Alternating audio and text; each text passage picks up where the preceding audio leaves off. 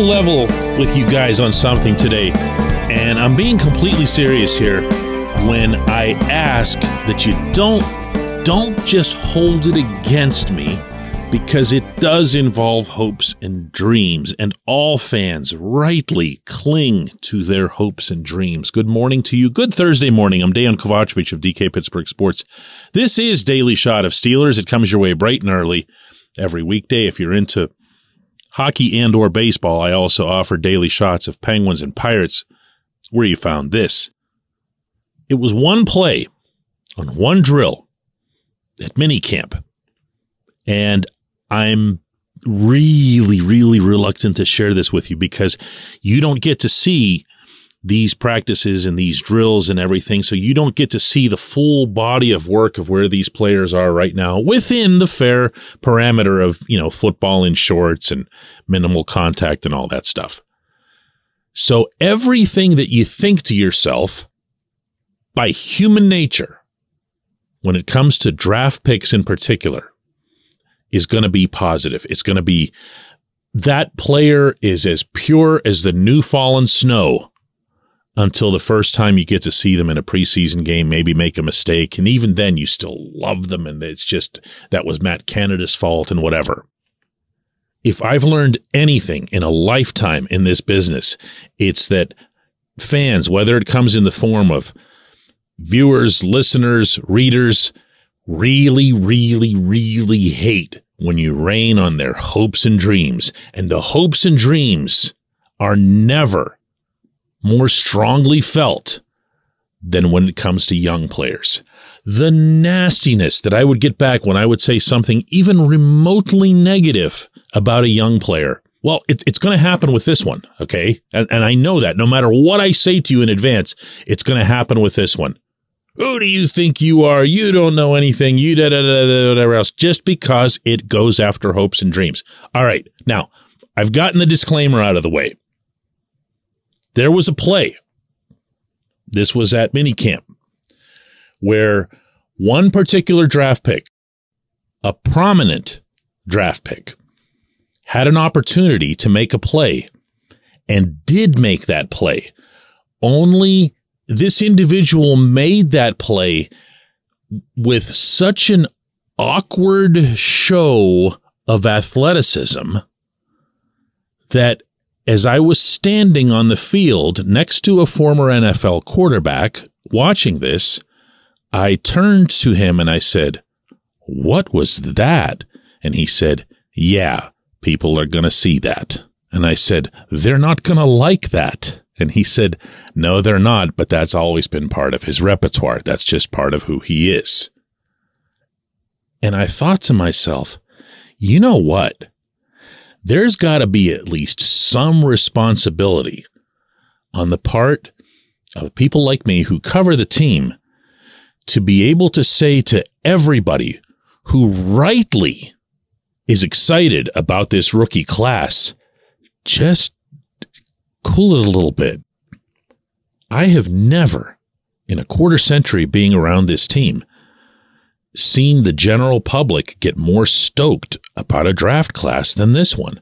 And it almost feels a little bit over the top. And while you'll recover from it when you see this individual do this thing that I just described, and you'll be fine with it and you'll adjust, my concern here is that these players are arriving with such through the roof, I think, that's the sense that I get, expectations from the fan base that if and when something doesn't match this level of hopes and dreams that everybody has, I think it can turn bad on them in a hurry. I really do. I'm going to give you an example here, only this time I'm going to mention names. Corey Trice Jr. had a few pretty nice days through OTAs and minicamp. 7th round corner, for anybody who doesn't know. 6'3", crazy long, has the athleticism to match and everything else.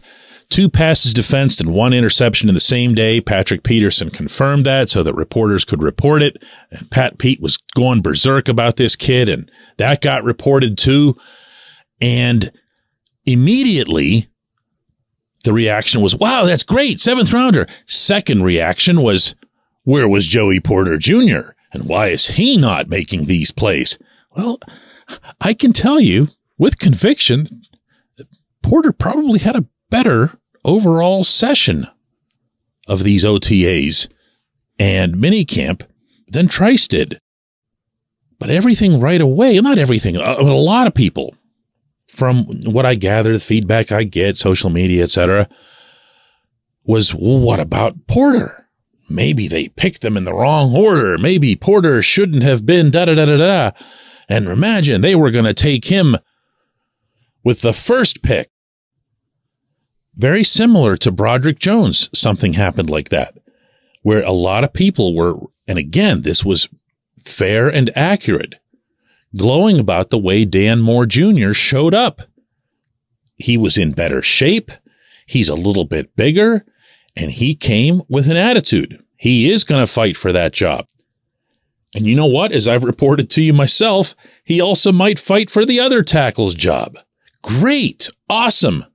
But that means, by necessity, that Broderick Jones is a disappointment. Oh, football in shorts. But people were getting on Jones right away. Someone asked me just last week, what about the disappointing minicamp that Jones had? What? He ain't disappointing anything. He's learning the playbook. He's getting to know people's names.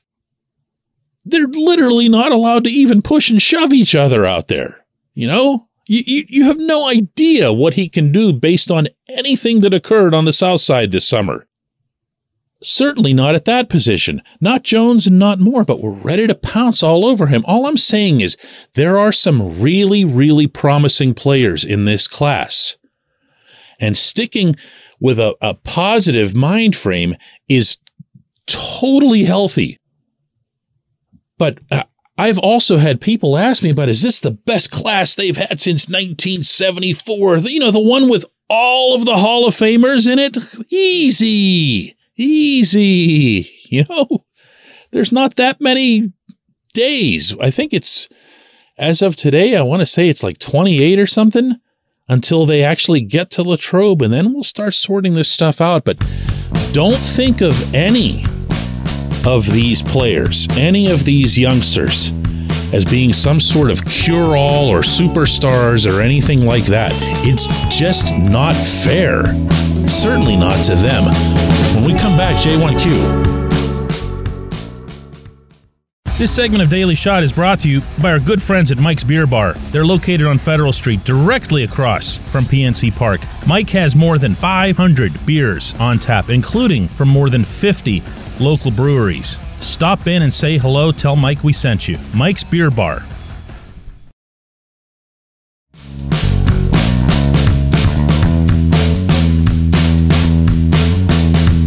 Today's J1Q comes from Lester, who says, DK, it seems like you don't think Pat Freiermuth has superstar potential. I believe that he can ascend to being a top 5 tight end by the end of the coming season. What's Muth lacking, in your opinion?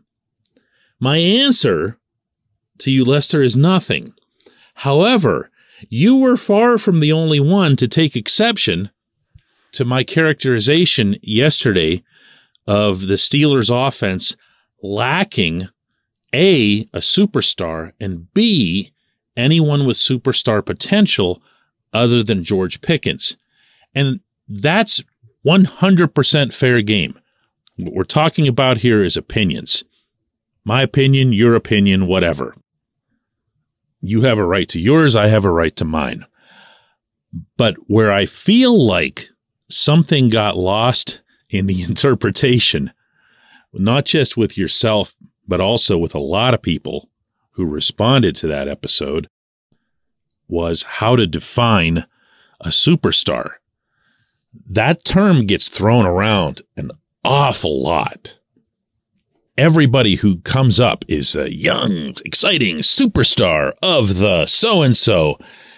And depending on someone's definition of the term, you could have as many as 50 of those in the league. You could have as few as 3. I don't have a number in mind, But I did hear from people yesterday who pointed out that so-and-so could make the Pro Bowl and that would make them a superstar. Really? Have you ever gone through the Pro Bowl rosters? All the way through them? Are all of those people superstars? Okay, it's your definition. I had someone else come back at me, not only that Najee Harris has superstar potential, but that he's a superstar right now. I can't begin to imagine what that'd be based off of. I loved his last 9 games of this past season. I'm not sure that I loved a whole heck of a lot else that came before that. I'm not sure that he loved a whole heck of a lot else that came before that. Remember, it was Najee who decided in the bye week that he was going to go spend time in the classroom with the offensive line and try to get things going because he was tired of being held to so few yards per carry, per game. That wasn't me judging him. That was Najee's own assessment. He most definitely would tell you that he's not a superstar right now, by anybody's definition. But I shouldn't say that. Everyone's got their own. So from my own standpoint, if I'm going around the league, I could probably come up with, I would say a healthy number for the superstar category would be 12. Partly because if you're thinking of the nature of the word superstar, they've got to be a star. And the NFL is so massive that it's naturally going to have more superstars than what you would see, for example, in Major League Baseball and National Hockey League. So I'll say 12, okay? At least, again, my own completely abstract definition. I can come up with 12. On the Steelers roster, the current projected 53, the one player that I'd put in that category, in those 12, is the obvious. It's TJ. Defensive Player of the Year. Multiple-time finalist for Defensive Player of the Year. This is a superstar. This is, and I say this a lot only because I mean it, one of the best football players on the planet, one of the best athletes on the planet. That, to me, is a superstar. Now, if you want to take it and just stay on that side of the ball and try to throw Minkah Fitzpatrick into that, I'll make all kinds of arguments in Minkah's favor, but the part of me that'll make them against Minkah being in that top 12 are going to win out. Okay? So I'm not doing this to get into some kind of radio talk show. Let's do a top 10 list, everybody, that kind of stuff, because I really don't like it. I am saying that that's why I was as tough as I was yesterday, or strict, I guess, in coming up with the assessment about who could be a superstar on the Steelers roster. The guy that I mentioned is having that potential, Pickens. Look at who he'd have to pass up to get into that same top 12 overall players in the NFL, just at his own position. He'd have to be better than Jamar Chase. He'd have to be at least comparable to Justin Jefferson. That's a really high hill to climb. So I hope you see now where I was coming from. I wasn't trying to knock anybody. I just think superstar means, well, the word super should mean something. I appreciate the question and all the feedback and everything else. Always. We will do another one of these shows tomorrow. Thanks so much for listening to Daily Shot of Steelers.